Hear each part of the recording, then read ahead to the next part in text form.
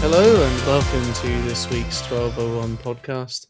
My name is Callum Watt and today I am here with Callum Roper Hello there, everyone. As always, it's a pleasure. and Bradley Alsop. Folks, welcome to this episode. And we're here to discuss two of the big issues this week. One of them closer to home, which is the less than brilliant week that the leader of the opposition has had. Keir Starmer, leader of the Labour Party, has been accused of plastic patriotism or being fake, inauthentic, however you want to put it, or rather strategizing to be as such, with a leaked report from a PR company that was suggesting that that the party should have a greater focus on the Union Jack, on veterans, and on dressing smartly at the War Memorial in its propaganda, I guess. Interesting talk. We'll come on to that in a moment. We also want to comment on the biggest protests in history that are going on right now in India, in Delhi, across the rest of the country. Prime Minister Modi, the leader of the BJP party, is threatening a crackdown against farmers who are rebelling in India against moves to basically make or liberalize the laws around agriculture in a country where a vast proportion, social majority of the population works in agriculture. Very, very interesting events happening there. Again, we'll come on to that later on in the show. But first, returning to the home, as I said earlier, there has been a leaked report from a PR agency working for the Labour Party saying that the public doesn't really see where Keir Starmer stands. Thinks that he's a bit wishy-washy. I mean, it's worth bearing in mind, of course, that his approval ratings are higher than the Labour Party's at the moment. But nevertheless, these are sort of worrying things for the party. And their advice was to basically have Keir Starmer wrap himself in a Union Jack. And I thought that was kind of interesting. And actually, my initial thoughts, I was started writing an article actually for our blog, but then it was all sort of said by Clive Lewis, which is interesting because if I thought if you wanted to sort of meld those three things together, if you wanted to find a veteran, Clive Lewis is your man. Maybe stick him in a suit and get him to sing "Rule Britannia." Maybe that's what they were intending to do. But then, of course, literally hours after I started writing that, Clive Lewis actually popped up with an absolutely brilliant evisceration of the plan itself. And the broad consensus, I think, I would say, is that it's a bit empty, really, isn't it, to express patriotism, but without having any real policies at this stage. What did you think of it all, Callum? Yeah, it's an interesting one. I think that the party, if we're going to go down this line, needs to. I agree with some people saying that we need to be reclaiming the Union Jack. That has been a tool of many people on the right and used to bash people in the Labour Party. But the way we're going about it is completely the wrong way about it. I think what we need to be doing is having truly progressive policies that make you proud to be British. So policies that invest properly in public services, ensure that everybody is fed, ensure that everybody has a good education, ensure that everybody has a roof over their head and has a good job that's going to pay the bills. As it currently stands, as I say, we're flipping it. We're getting the imagery right first and completely neglecting the policy at times. And I'm sure that, as we know, in 2019 we had a fantastic manifesto, and in 2017 we did as well. And I sincerely hope that happens again in the next general election. We don't know what the policies will look like, and we have yet to see Starmer prove his credibility in that purely because of the pandemic. But I think in terms of imagery, I think we are taking it a step too far. I think we're appealing to quite a niche in British politics. Some people do like to see the Union Jack plastered everywhere, and some people find that rather stirring and would quite happily vote for a party that does that. But actually, I think that most people will look to vote for a party that is in our communities. It's caring for the most needy in our society. It's looking to rebalance injustice. It's looking to care for everyone and ensure that we're a respectable and tolerant country in the world.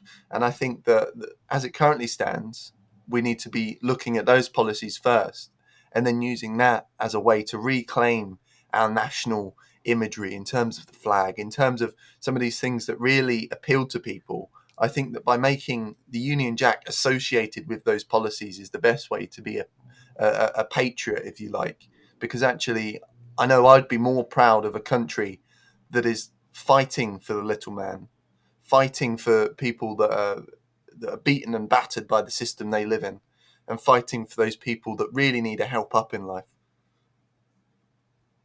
Yeah, I thought so. And, look, there are ways of doing it, aren't there? Like, you could, if you were talking about veterans, you could say, well, we've had all of these conflicts in the past, Iraq and Afghanistan most recently, but there are still veterans from earlier conflicts. They've suffered from physical injury, they've suffered from PTSD. So you could say, okay, well, if these people, they've served their country arguably under dubious circumstances, it's not necessarily their fault, but nevertheless, they've gone on, they've done their duty, they've suffered as a consequence. We're going to look after them properly. I think that's perfectly valid. If you want to sort, you get that thing as well. Whether you talk about flag, faith, and family. Well, I wouldn't want to talk about faith in this country because I think we try and keep more of a separation of powers, or the separation of church and state rather. But if you want to talk about the family, for instance, why not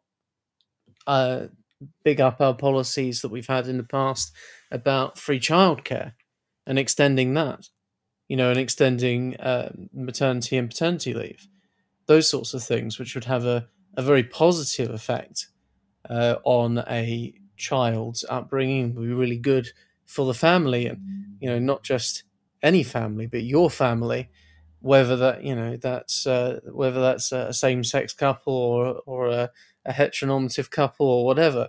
It ticks all the boxes then, because you're talking about family, but you're also being quite progressive as well.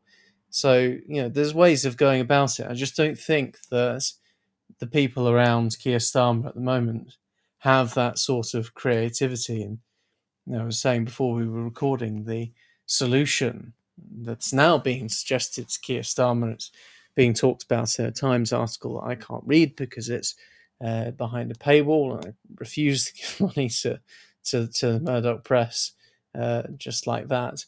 But they're talking about how he needs to be more pro-business. I mean, I just feel like, I mean, I didn't vote for Keir Starmer, but I could see the value in him. This respectable barrister, respectable lawyer, and he has taken up some good cases for the Labour movement in the past on human rights as well. Reasonably articulate, decent hair, all of these sorts of things that people were talking about at the time, And I thought there's such potential in this guy to implement what his pitch to the membership basically was, which was Corbynism, but with a human face.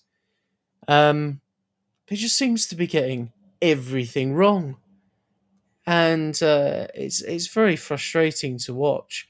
The other suggestion as well. There was an article in the Daily Express, so we should probably take that with a pinch of salt, which was suggesting that, there were some shadow cabinet members even suggesting John McDonnell as an alternative. Bear in mind, this is, if that's true, this is a shadow cabinet picked by Keir Starmer, largely removed from Jeremy Corbyn's old cabinet. And these people are saying, well, we should have John McDonnell back, which is really interesting. And their principal concern is uh, is basically that Keir Starmer's missed the boat with the pandemic, because we have one of the highest per capita death ratios in the world for COVID-19, but we also now have one of the highest vaccination rates in the world per capita, and the government is going to use that, going to try and ride that wave in the elections early this year. And Keir Starmer and the Labour Party will have very little to say about it, because they weren't really holding the government to account during the worst of their mismanagement during the pandemic itself. I've gone on a bit about that. What do you? I'll give Bradley a chance to respond. What do you think is going on at the top of the Labour Party these days, Bradley? I mean, when it comes to the issue of sort of this sort of the term you use, plastic patriotism, my immediate reaction is just to sort of cringe. It's all so sort of embarrassing, I think. And I think the signs of this were there even when Starmer was running, and you had conversations with those in the party about why are you supporting Starmer, and often it would come down to this idea of not electability. We wouldn't use the word electability because I think that's been tainted in past years, and the debates around that have been had. And I think partly because Corbyn did much better in 2017 than was thought, and he re-won the leadership and all that sort of stuff. I think term electability has become a bit strayed away from by those that think that way. But there was all this sort of talk about competence of Starmer when he was running for the leadership, and I'm voting for Starmer because we need a competent leader, and he exudes competence. And you'd push people a little bit on that and be like, well, what do you mean by that? And I never really got a proper answer on that. People would talk about the fact that he's got a legal background, and he's really an intelligent man, and this idea of forensic analysis and all this sort of stuff. It all just felt a bit sort of scrambly to me. It all felt a bit vague, and like it didn't really have any substance to it. That was my impression of it anyway. And I think that's exactly what we're seeing in this sort of like vague attempt to sort of message in a clever or crafty way that clearly has nothing behind it, and no clear vision or roadmap behind it. The stuff around nationalism, and I think there was something in the reports after this report had initially gone out. There was some comms sent out about making sure Union Jacks were the headers instead of the Red Labour being the header on emails that were going out, and it's just, I mean, obviously that's not the. I'm not suggesting that's the extent of their electoral strategy. I'm sure they've got more things to nod towards patriotism than that. But it all just seems a bit sort of, I don't know, pathetic. What we need is a transformative vision that's going to change the material reality for people in this country. And instead, what we've got is let's try and seem a bit more patriotic if we can. Let's have more press conferences in front of Union Jacks if we can. It's just a bit cringy, and I think it's quite transparent as well. I think we do voters a disservice to think they're that easy to get on side, and they're that easy to sort of to change their minds. If we talk up Britain a little bit more, and if we feature the Union Jack in more of our comms and that sort of thing, then we're suddenly we're gonna win over loads more voters. I just think it does voters a disservice to think that it's that easy, and it all just seems a bit transparent to me, and a bit lackluster, and a bit embarrassing, to be honest. It's to me, the image I keep having in my head is sort of like a middle-aged man with a cap on backwards talking to the kids about hip hop. That's what it feels like to me. It just feels just all a little bit awkward, a little bit cringe, and a little bit transparent. But maybe in a few months' time, it will have coalesced into a really clever comms strategy. I don't know. Maybe it's too early to tell, but that's what it feels like at the moment to me. Do you see that? Oh, sorry, go on. Go on, what was your question? Well, I was going to move on to get Callum's thoughts on that, but One more thing then before you do that. Just for me, all of this is backwards, right? People are forgetting what we are. We are a political party. What's the point of a political party? You know, if we're gonna get philosophical here, what's the point of the Labour Party? What is the purpose of it? Not just the Labour Party, but a political party in general.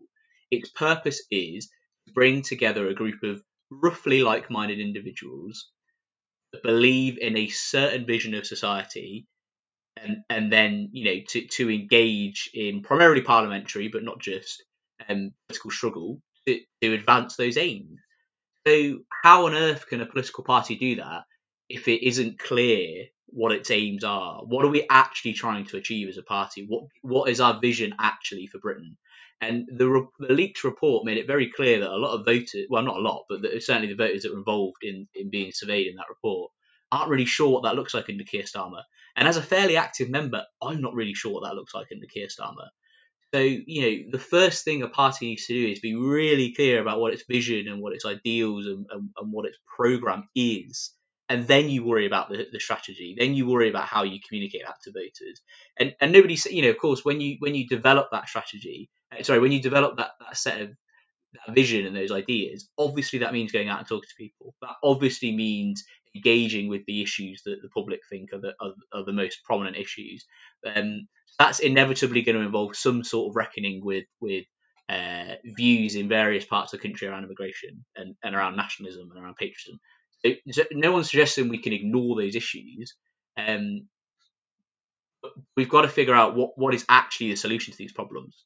So for me personally, I don't think that the level of immigration we've seen over the last 20, 30 years is causing any social problems really. I think the problem has been successive in public services, lack of standards in the workplace and properly enforced a living wage.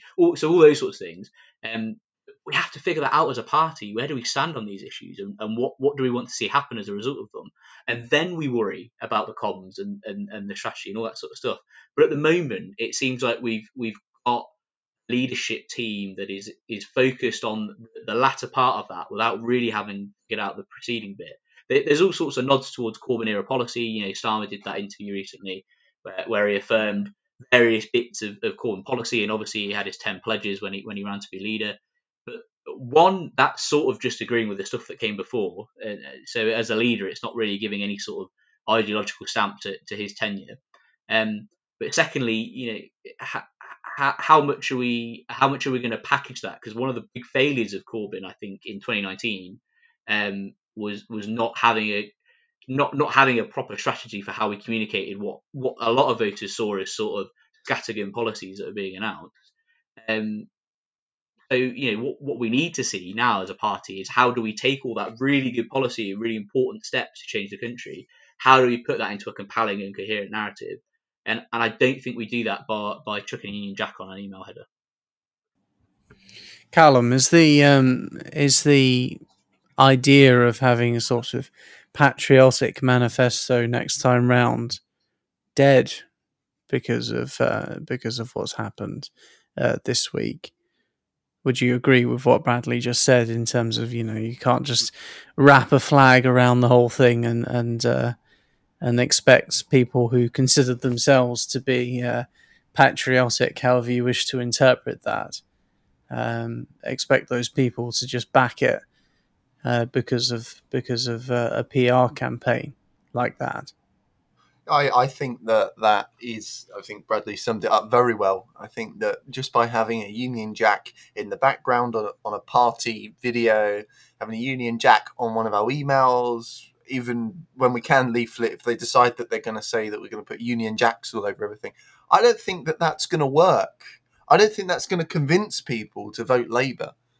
As I said before, proper transformational policies is what convinces people to vote Labour, because we are the party of transformation. We're the party of delivering on transformation as well. And I think we ought to be looking at that as a reason to be opposing these changes. As I said, the imagery, the flags, the patriotic wording can come after we've developed our policies and our program that we're going to deliver when we're in government. Because I don't think that that's the way forward. To simply splash a flag actually is quite patronizing, I think, to people. I think that actually most people will see through that it's just the Labour Party pretending to be the Conservatives by splashing a flag on it and assuming that will get people happy and singing Rule Britannia. It's not that simple, because actually I think most people have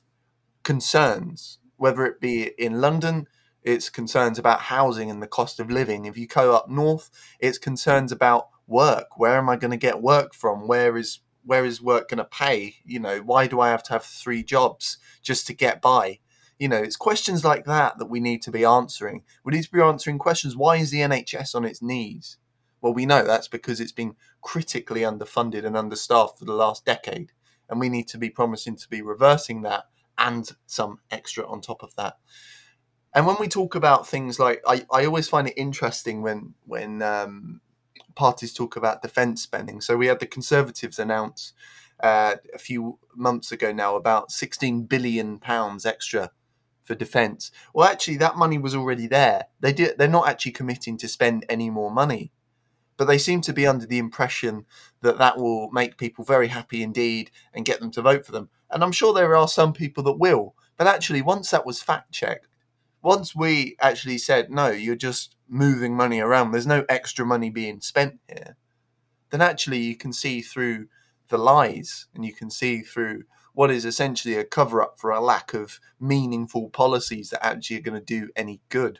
So, moving back to Labour, I think what we need to be doing is speaking to communities up and down the country, understanding what their concerns are, what are their problems. And I know that some people seem to think that Brexit is people's biggest problem, and people seem to be so worried about immigration, but actually I don't think that's the truth. I think, as I say, people are worried about having a house that they can live in and afford to live in, whether they want to rent or whether they want to get a mortgage and buy a house. I think people are worried about their children's education, and some schools have been critically underfunded, as is the NHS and so many other public services.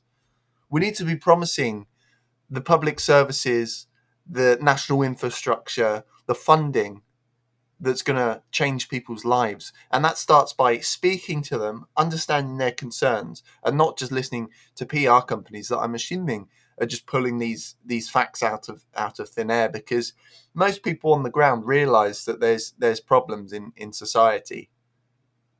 And I don't think waving a flag is going to really make anything better. It's not a magic wand that's going to make poverty go away. It's not a magic wand that's going to get rid of homelessness and get rid of the problems that we have. So that's what I think we need to be doing. Get out into the community, get organising in the community, really have an ear to the ground and see what people are saying on the ground. Because without that, I think we end up being a rudderless ship, just being blown with the wind that the press give us. And I don't think that that's a good litmus paper for any public attitudes whatsoever. Bradley, you want to come back? Yeah, so I suppose I was a bit Starmer-esque, wasn't I? In that I focused almost on the competence of Starmer being able to pull this off. But at the moment, it seems like they're quite incompetently trying to have these sort of awkward messaging ideas around nationalism. But I suppose there's still a question of if they actually in the next few months come up with a really good comm strategy for communicating how patriotic Labour actually is. There's still the question that remains there of actually is that a route we want to go down? Now, a lot of people on the left, for very good reasons, are very sceptical of patriotism and nationalist sort of sentiment. I don't mind it to a degree. I don't think there's anything wrong with having pride and loving the area in which you grew up in, and you want to extend that to the country as a whole, fine. I think the problem is where you start, sort of ignoring the flaws in something, or when you start suggesting something is better than something else. Because it's one thing to say, this place is great, I love this place, and it's another thing to say this place is better than your place, and in some way morally superior to your place. I do think those are two separate things, that should be recognised. I think the thing that's always struck me about being patriotic and therefore not talking down Britain is always confused me, because if you love a person, it's a family member, a partner, or a really close friend. If you love someone, you don't ignore it when they do shitty things. If you're a good friend, I think part of being a good friend is calling your friend out when they do bad things and saying to them, I don't think that's right, actually. You maybe need to address that. I would certainly hope that friends of mine, if they see me doing things that they don't think is right, I would hope that they would have the confidence to say to me, actually, Brad, that was a bad move. You shouldn't do that. So I've never quite understood why patriotism should be conflated with like ignoring the sins of empire. For instance, the classic sort of we can't speak ill of the empire if we're patriotic sort of thing. The empire was a pretty terrible thing. It caused untold suffering and death around the world.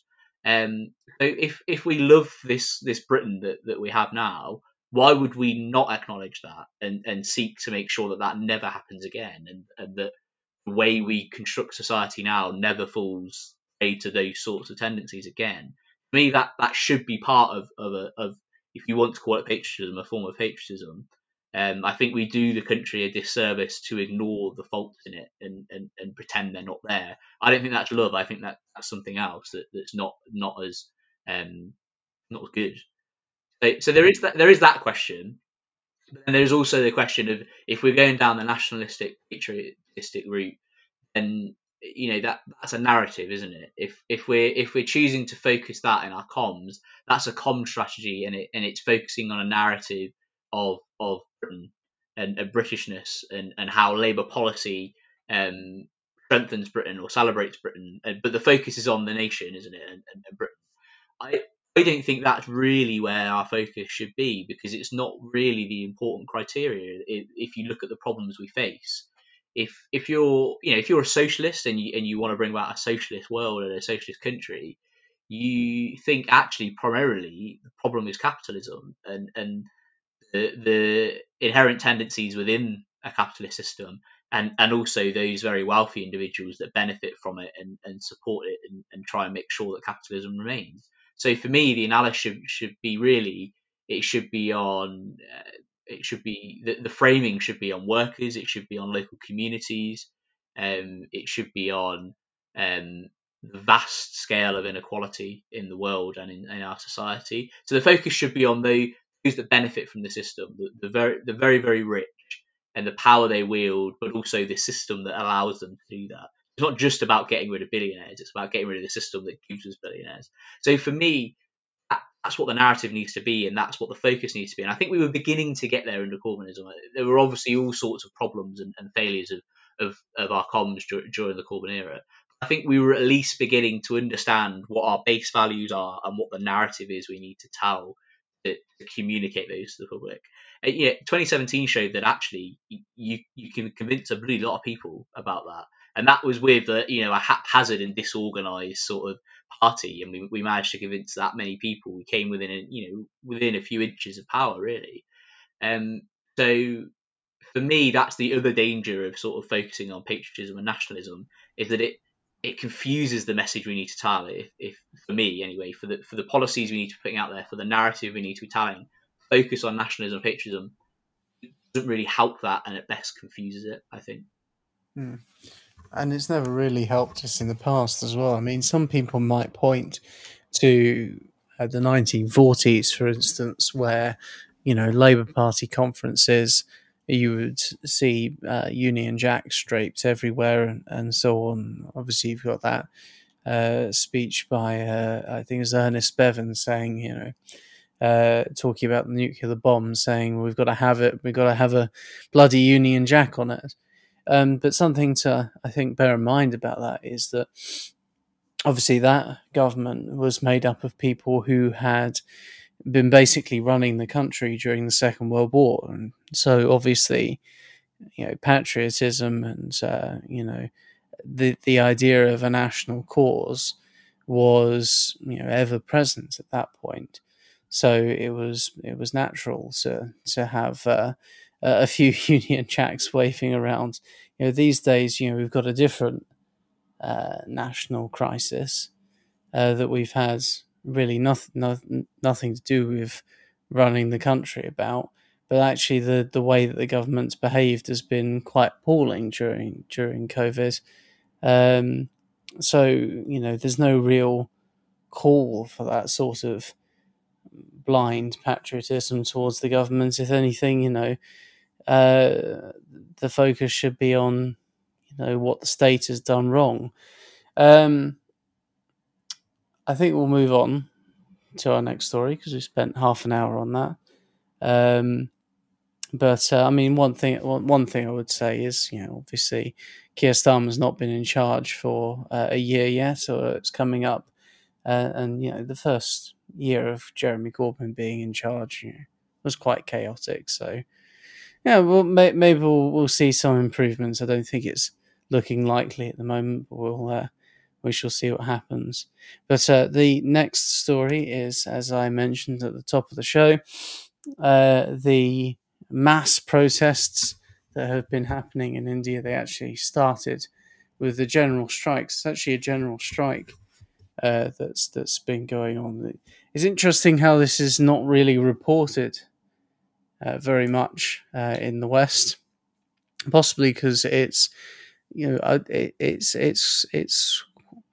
actually the protests are primarily about farmers and their rights, but the demands that the strikers have involve stopping the privatization of public sector corporations, for instance, introducing 10 kilograms of free grain ration per month to anyone in need, direct cash transfers of families who earn less than the income tax threshold. These are quite radical policies that don't really fit well with a neoliberal government. The withdrawal of all anti-worker labour code changes, that are being proposed as well. These are serious issues. The protests have been organised by 10 trade unions. It's also been endorsed, interestingly, by the Indian National Congress, which, if you know your sort of the history, if you like, the Indian National Congress was basically the party was basically the movement that gained India its independence, or at least was the organised representative body. And it dominated Indian politics for decades until Narendra Modi's BJP took power a few years ago. It's also supported, of course, by the Communist Party of India, as you would expect. But it's very, very interesting because the economic history of India is that it was actually quite a closed economy, quite self-sufficient until maybe the last 2 decades, where there's been increasing neoliberalism introduced, as there have been in many places. But because something to bear in mind is that more than 50% of the population works in agriculture, and it's agriculture that's coming under direct attack here, because the government's legislation would basically make it easier for land to be purchased up. So you could see, huge swathes of the countryside becoming amalgamated into large conglomerates, and that would be obviously against the interests of the agrarian population of India. So that huge population has a massive interest in overturning those laws, and those trade unions that are involved have said that they had 250 million people involved in a general strike, which is approaching 1 in 5 people in India 20% of the population, which is absolutely massive. And it doesn't look, it seems to be quite sustainable. They're camped around Delhi at the moment. They're definitely not going to back down. But equally, at the same time, the Indian government says it's not going to back down either. So we could have a really interesting situation if the Indian government actually does put a resistance up to it, because where do we go from there? So it's worth commenting on. Maybe it's something that we're not necessarily all that qualified to talk on, but I think it's definitely worth mentioning. Do either of you have any comment on it? Callum?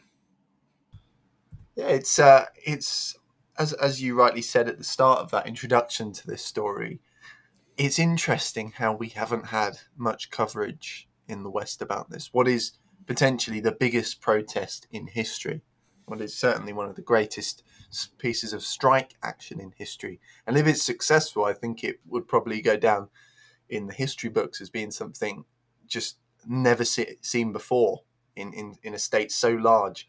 You talk about the agriculture sector taking up half of the Indian economy, the Indian workforce at least. That's over 500 million people in that one sector.